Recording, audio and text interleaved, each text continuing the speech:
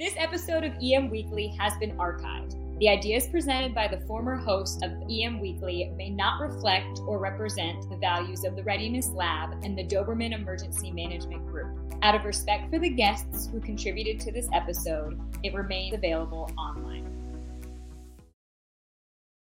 EM Weekly starting right now, bringing emergency managers from around the world together to learn, share, and collaborate.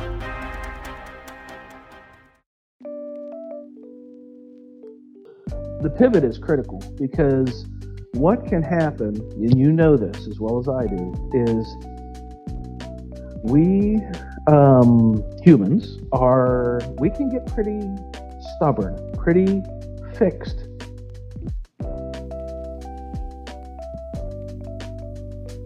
Hi, and welcome to the EM Weekly Show, and this is your host, Todd DeVoe speaking. And this week, we are talking about situational awareness and high-risk decision-making. As an emergency manager, we are put into the position to make decisions that can have an impact on the entire community. So having strong situational awareness and be able to make those high-impact, high-risk decisions is really important to what we do. Today, I have with me Dr. Richard Gassaway, who prior to becoming a PhD, he was a firefighter that turned into a chief. And Richard had 30 years on the job as a firefighter / chief. After that, he has written many books on the subject of decision-making and situational awareness. Richard is also the host of SA Matters, as in Situational Awareness Matters podcast, and you can find that on iTunes and also any other podcasting platform, I suppose. Speaking of that, if you guys come over and join us over at Facebook, it would be great to have that conversation with you. We'd love to have you in that closed group so we can discuss things that are happening in the field of emergency management. This is a place where emergency managers get to talk to emergency managers. And please find us on your favorite podcast listening platform and download us, like us, share us. Hearts and shares are free. So thank you so much for spending time with us today. And now, on to the interview.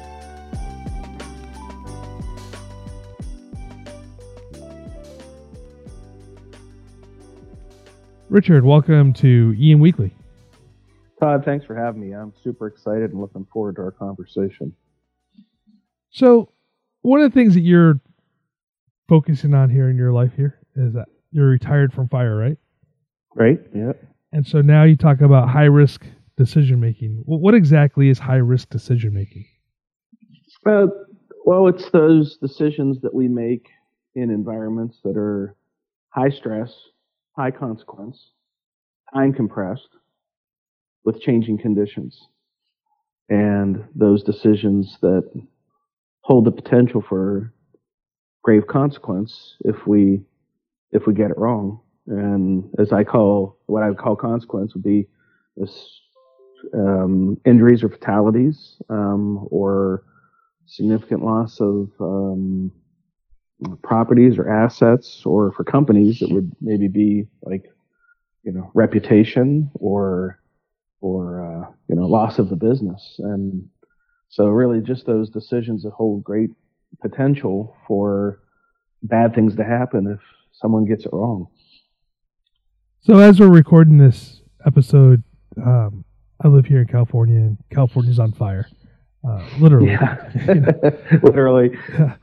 And so there are decisions that are being made, such as evacuations, things like that. You're getting, maybe 60 to 70% of the accurate information coming in that you're making your decision based upon. Is that the type of decisions that you're talking about, or? It's logical that the better you understand the situation, the better your decision making will be. But there's kind of a weird dichotomy about situational awareness, and that is you can have terrible situational awareness, zero situational awareness, and you can still make a great decision. We call that lucky. and you and I both know out there in the world, there are a lot of people lucking their way into successful outcomes, and they do it so often that they think that it's a skill set, but it's just luck.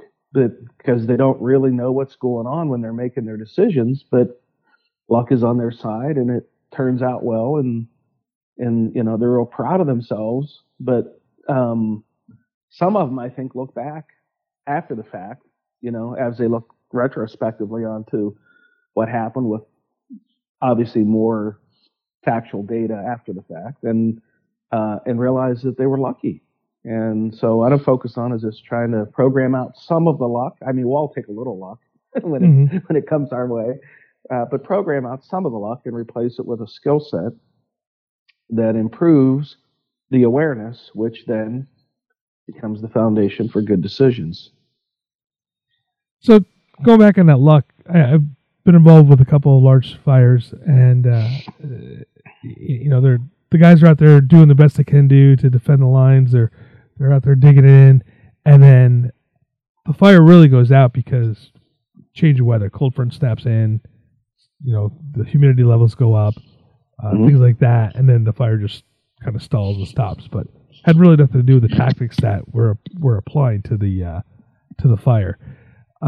Is that the type of luck you're talking about, or are you talking about just like, you make a left-hand turn and then all of a sudden there's the pot of gold at the end of the rainbow? Yeah, that's more what I'm talking about is the responder who makes a decision that after the fact they could look at it and say, I had two choices. I could have turned left, I could have turned right, and I don't know why I turned right, but I made the decision to turn right, and lo and behold, it took me right to my destination. But they thought that there was a good reason to turn right, but they can't really explain it. It ended up just being a lucky decision instead of one that was based on, a preempt or something that laid a foundation to help them make that decision. So it's more the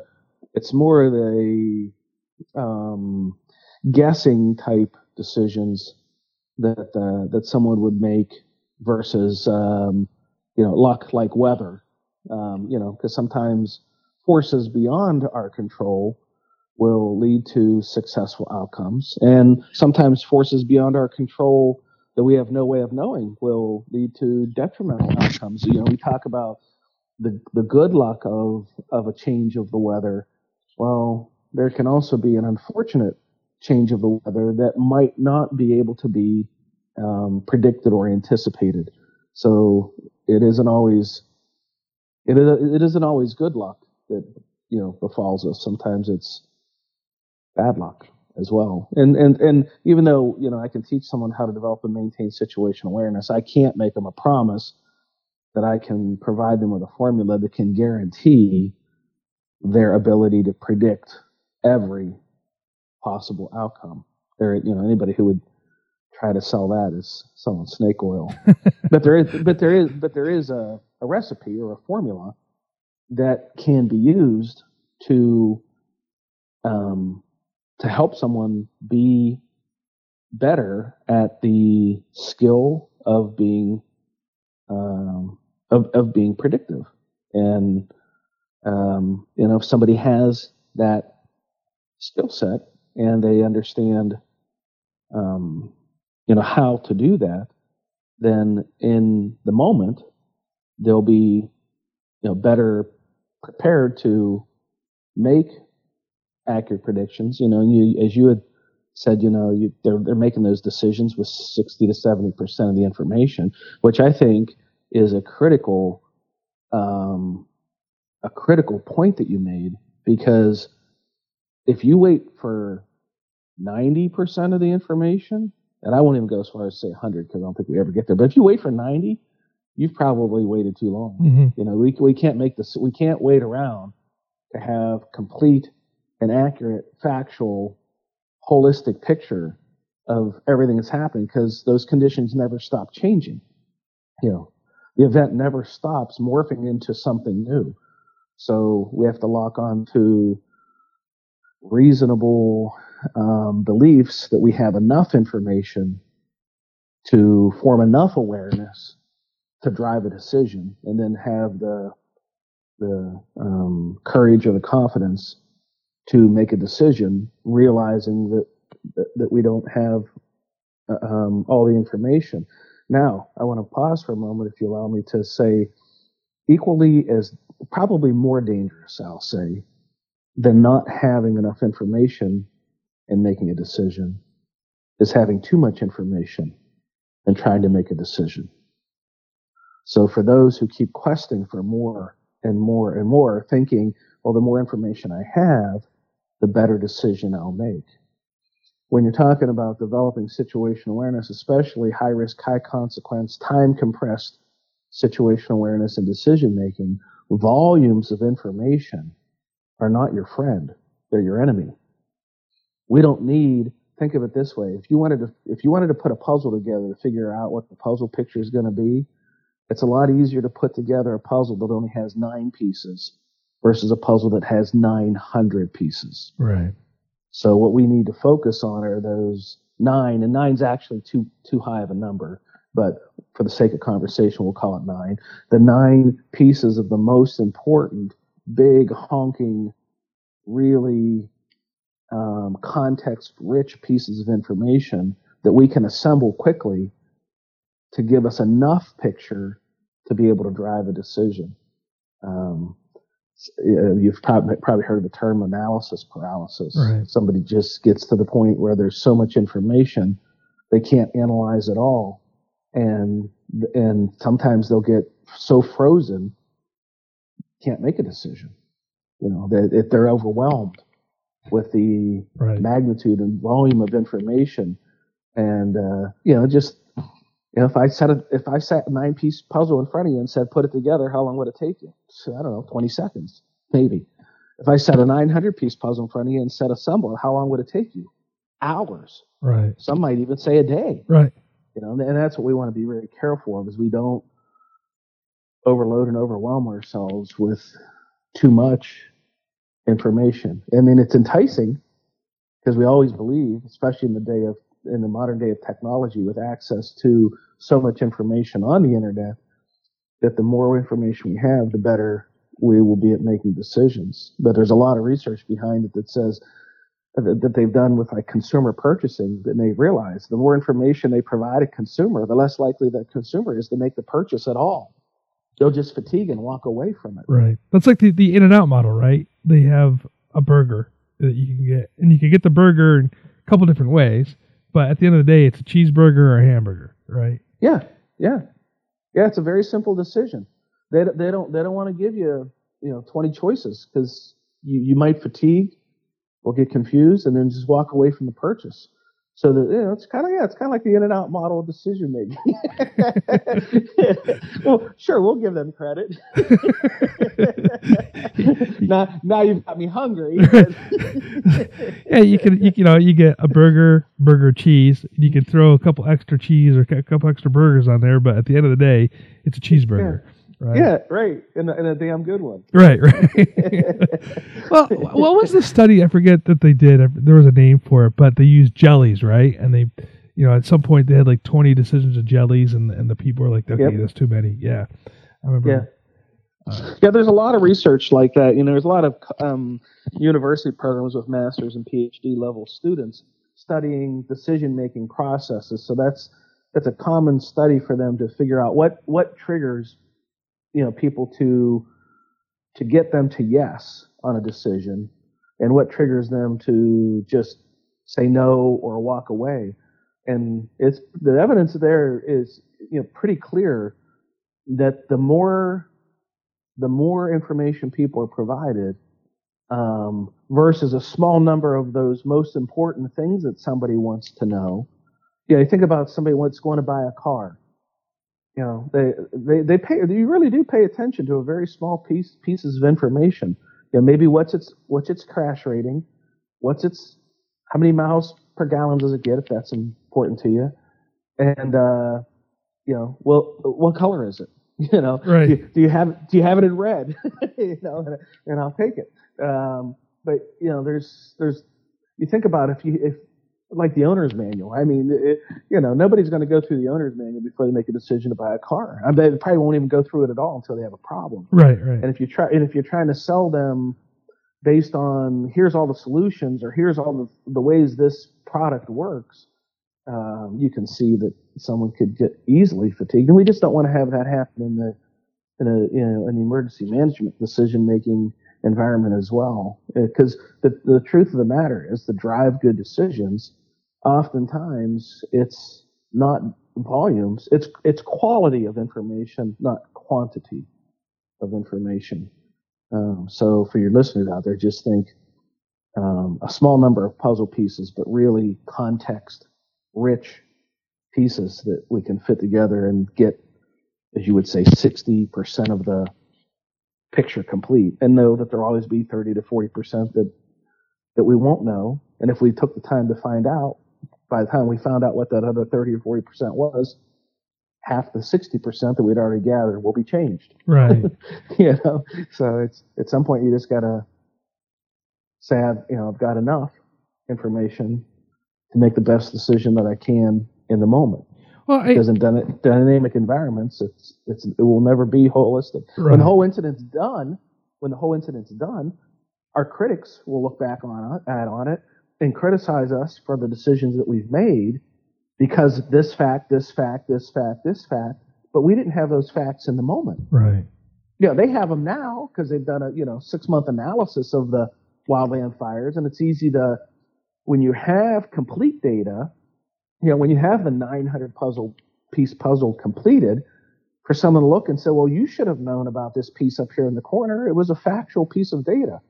Well, it doesn't mean I had it. And if I did have it, it didn't mean that I understood it or that I took it into context as to other things that were going on. And it's very easy, after the fact, with the hindsight bias for critics to take exception with decisions that are made, and that's where a lot of criticism comes from for the high risk decision making that police, fire, EMS, emergency management make, is those critics look at it with a much clearer view of what was happening, because they're always looking at it after the fact without stress or consequence looming over them. And it's very easy for them to see and comprehend the things that we couldn't see and comprehend in the moment. It's so unfair, but that's just how society is going to judge us. Right.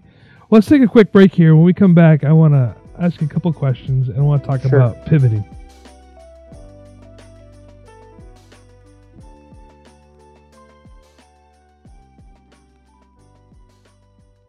Seconds count during an emergency.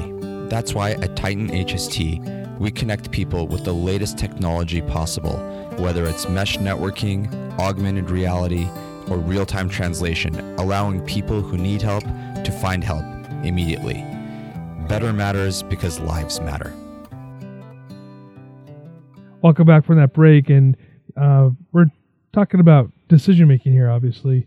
And one of the things I teach my students is, you're making a decision based upon, say, 60%, and sometimes you'd love to have that 60%. But you also have to be able to give yourself the flexibility to pivot when more intelligence comes in, not just information.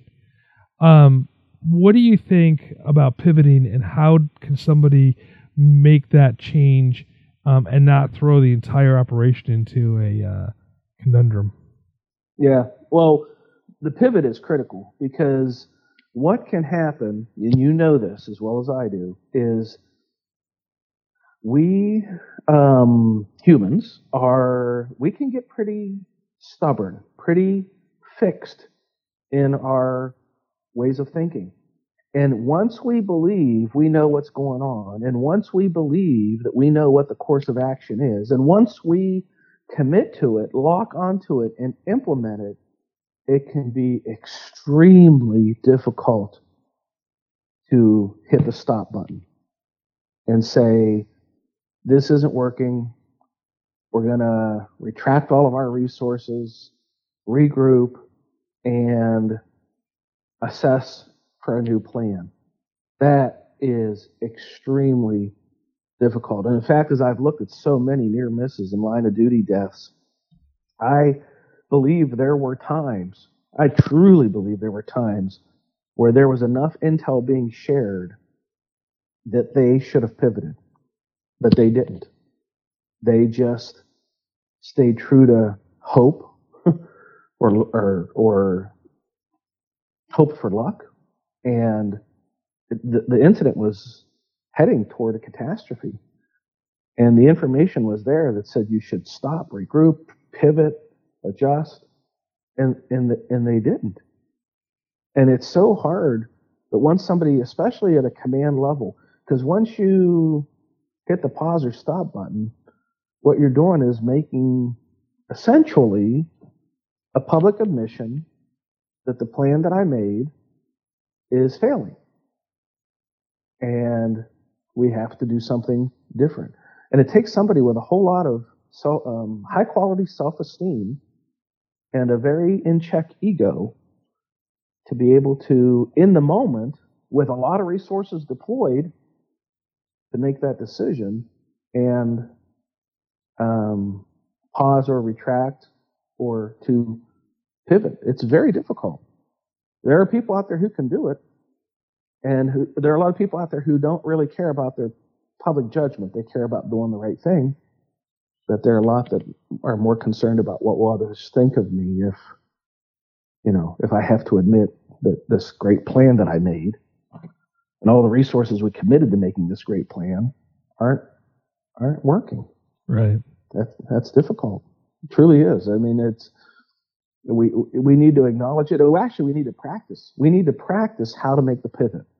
And a lot of organizations and a lot of training programs don't. They talk about doing it, the importance of doing it, the need to do it, the how to do it, but then they don't practice it. They don't actually have people do it. How would we practice that? What would that look like in an exercise or a drill? Like just an inject coming in that just totally screws up your plan and you just have to change it through, or is it more? Is there a better process to pivoting than just saying, "Oh, time out, let's redo this"? Well, I think we have to actually the decision maker has to actually practice making the pivot. What would that look like? What would that sound like? What would that feel like? And in the course of, if you have a drill or an exercise that is going to contain a pivot, you can do one of two things here. You can either tell the person in charge, we're gonna morph and change this exercise, and then you're gonna have to pivot, or you could just not disclose that and see how long it would take for conditions to get to the point where somebody would pivot. And I think I'm always more toward the idea of disclosing that it's going to happen versus surprising somebody, because you can embarrass them and you can make them angry, and I'm not a big fan of that.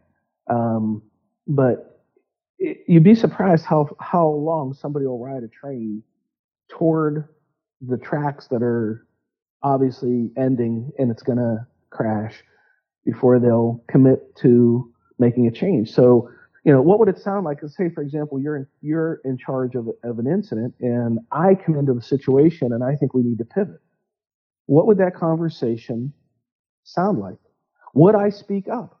A lot of people won't speak up. Fear of public speaking, number one fear that people have. Well, when you have to speak up in a group of people and tell the boss you think what we're doing here isn't working, and we need to pivot, that's a form of public speaking. And there's a lot of potential embarrassment, consequence, ridicule, judgment that can come. So would I speak up? If I spoke up, what would that sound like?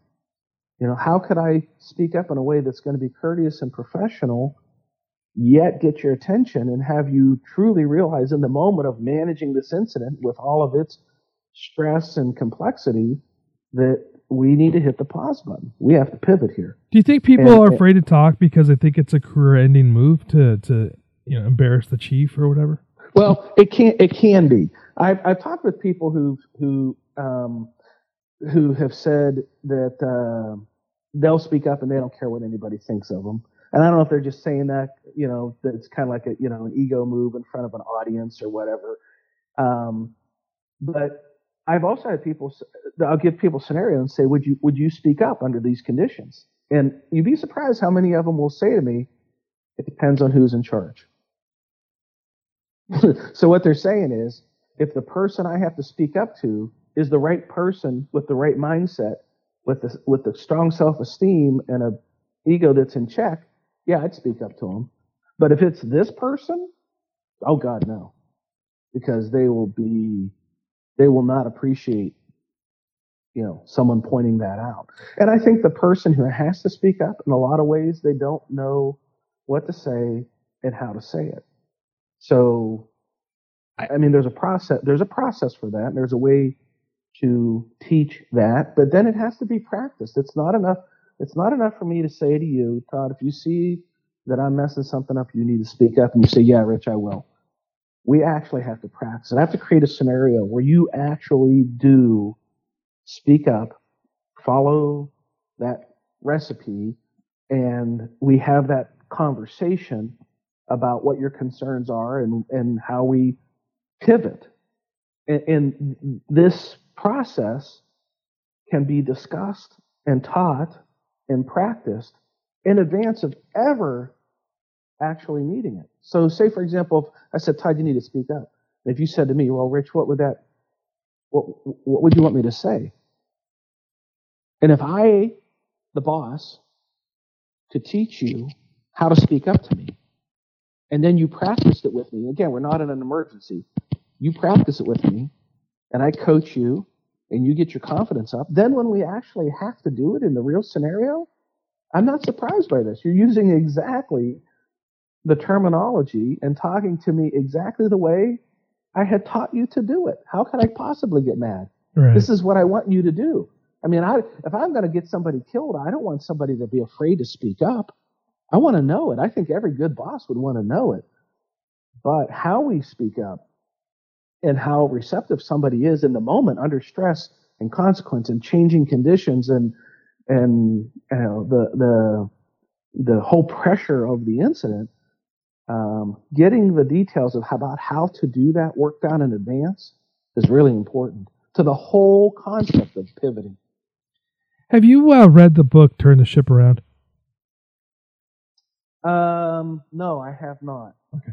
It's by a retired Navy captain, and he was in charge of a submarine, multiple submarines, but this one particular submarine he got on wasn't the one he thought he was getting on, and so he knew everything about submarine X, but he gets on Y, and it is what it is. He's the captain of that ship now, and they're doing some exercises, and he says, hey, basically extensively say, hey, put it in the fourth gear, and the ship doesn't have a fourth gear, and everybody kind of looks around, and in the Navy, you just don't ever, buck up against the captain, and so they go, okay, fourth gear I, and they're sitting there, and eventually the guy goes, one of the junior enlisted guy goes, how do I do that?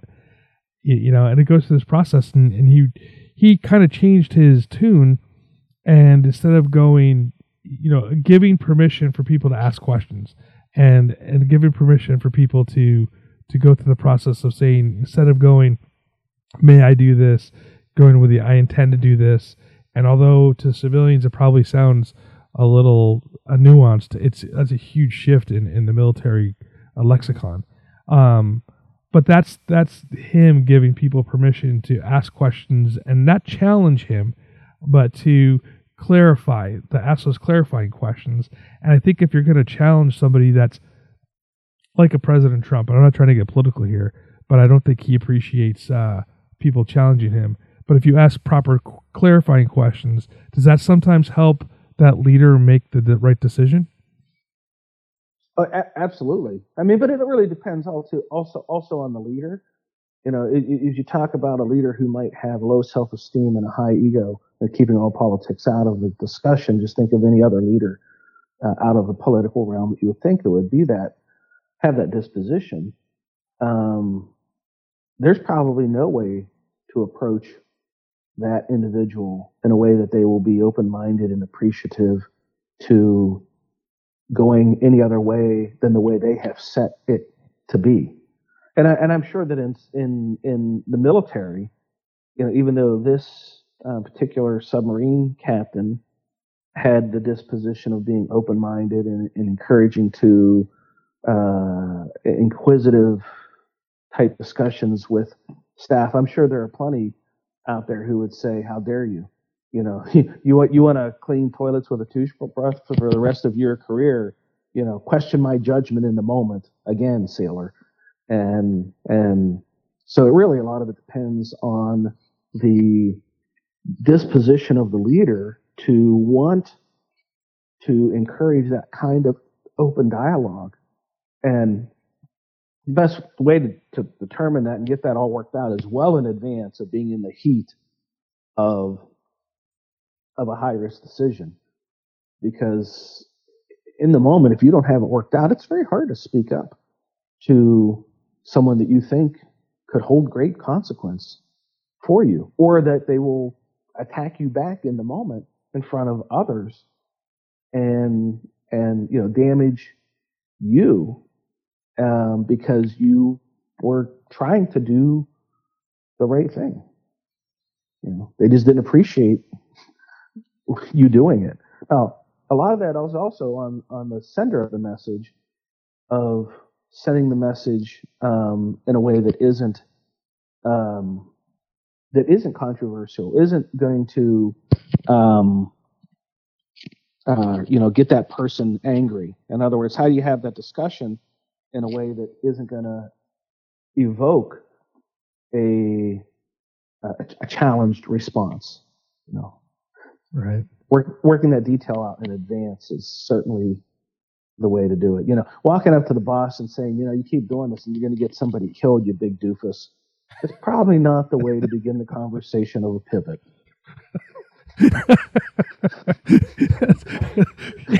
That's a good. That would be a career-ending move, I suppose. Yeah. So it's not just what you say; it's how you say it. It's the words you use. It's the approach. And again, work this all out in advance and practice it. Don't just talk about it. Think about anything that we do. We can talk. We can all talk a good game. Mm-hmm. But then when it actually comes to actually performing, some people are really good, and some people find out they were better at talking the smack of a good game than actually performing. And this is one of those things that, even though it's a verbal skill, it's not a hands-on physical body movement activity. It's still exercising the process of that hard discussion in the moment that leads to that is the foundation of making a pivot. Right. It's the idea of being able to talk a good game, talk a lot of smack, and I love watching those fight videos where the one fighter comes out and he's jumping around and he's talking smack and doing whatever, and as soon as the bell rings, he gets his bell rung. Oh yeah. Wasn't that Fight Club or something? That was the movie. I just remember seeing some videos of it. It just kind of cracks me up, But well, here we're coming close to the end, and there's a couple of things I wanted to ask you, before we let you go. And one is, if there was one thing that you could say to all the emergency managers in the world at one time, what would it be? Don't assume that you have a thorough and comprehensive understanding of situational awareness because you've had a run of good decisions in your career. Situational awareness is an extremely complex neurological process. It took me 5 years and a PhD in cognitive neuroscience to get to the point where I think I am now qualified to have these conversations with responders to explain what it is, how do we develop it, how does it get obliterated, and how do we recover from that so that we can make good decisions and get to successful endings. It's an elephant of a topic. And most people in this business have little to no understanding of what it is. Intuitively, they know it's important, but they have little to no really in-depth understanding about how do I develop it. I mean, I won't press you for it, but if I were to press somebody, give me a definition of situational awareness, they'd probably say, well, it means I got to pay attention to what's happening, around me. And I'd say, that's great. That's one part of it. There's more. What else? What else? What else? And they would get to, and I'm not trying to put anybody on the spot. I want them to be able to nail it, and make my heart sing if they nailed it, and gave me the full scale of it, and knew how to do it, and knew how it could go wrong, and knew how, best practices for how to manage through it, just like any other skill set. You wouldn't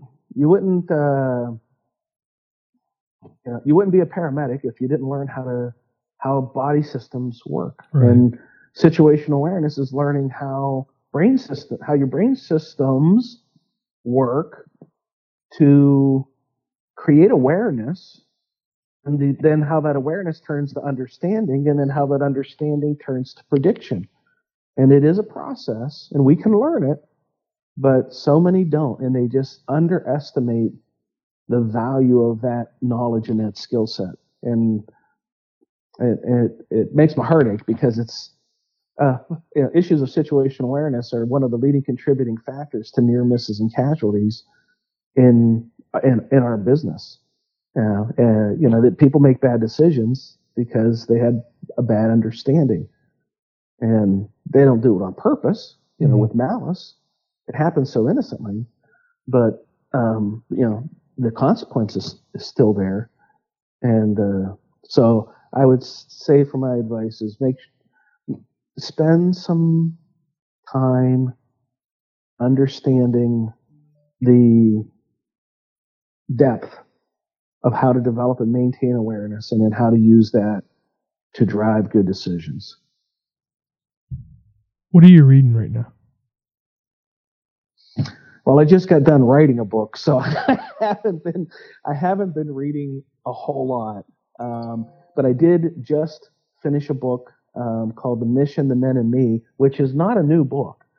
It came to me recently, and it was about a commander who commanded a Operation Anaconda just after 9/11, where they went into Afghanistan, and he talks about how that mission went, and successes and failures.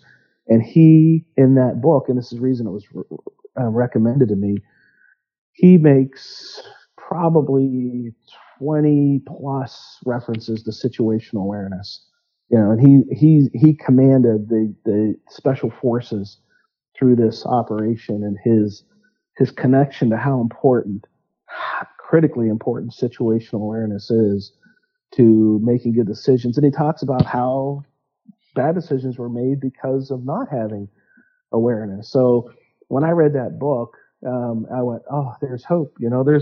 This guy gets it. And for everyone who reads this book, I think they'll understand from his perspective, although it's a military one, and not necessarily a civilian perspective, but that here's this really smart guy that's career military, heading up special forces, and lauding the critical importance of situational awareness to make good decisions. I mean, I smiled the whole time. And if you say a book I read, I actually listened to it on an audio book, because I travel a lot. So I listened to them on, the airplanes and my hotel room and my long drives and stuff. But it was a really good book. It's not a new one. It's been out, I don't know when it came out, 2008 or 9 or something like that. But it was a good read for me. I learned a lot about how the military does their decision-making model too, which he talks some about in the book as well. That's awesome. And when did your book come out? It came out in September. So it's my 6th book on situational awareness and high-risk decision-making. And this one I wrote specifically for the audience of business, industry. I wrote this one for the non-police, fire, EMS. So for emergency management, this would be the fit. If you're not, when you have high risk decision making to the level that if I get it wrong, I die. And that's one level of stress. Like an airplane pilot. If I get it wrong, I'm going to be the first one to hit the ground. Right. And then you have a different level of high risk decision making for like the air traffic controller that says, if I get it wrong, it's going to have a great consequence on other people, but not necessarily me. Right. And so I wrote this new book for those people who still have to use situational awareness to drive high risk decision making, but not necessarily on the sharpest end of the outcome.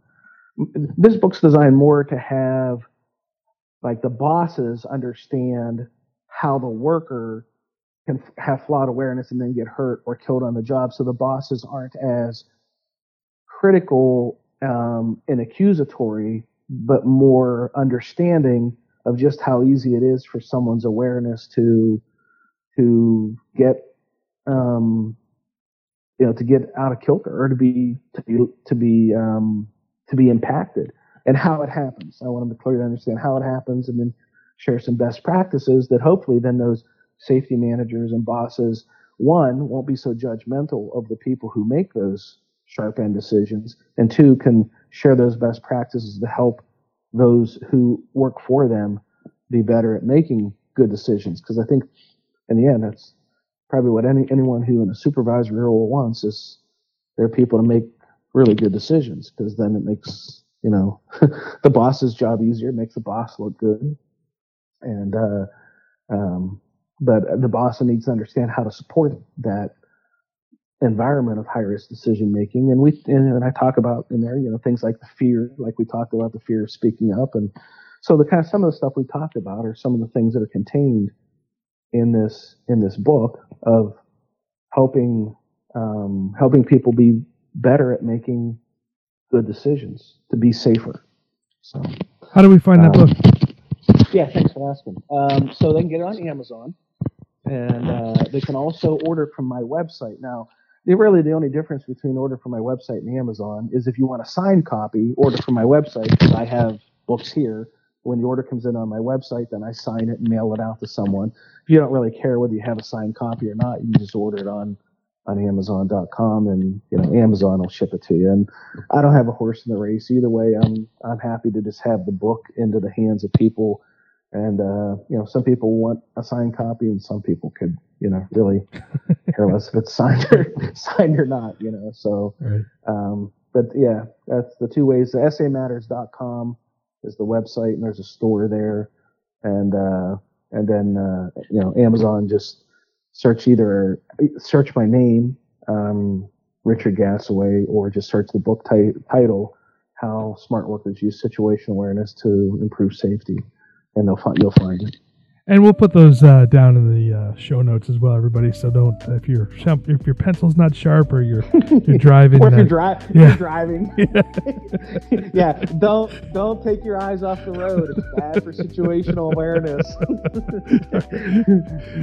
All right, Richard. Well, I'd love to have you on again sometime. We're right there at the hard stop. So again, thank you so much for being here. Yeah, thanks for having me, Todd. I really appreciate it and enjoyed the conversation.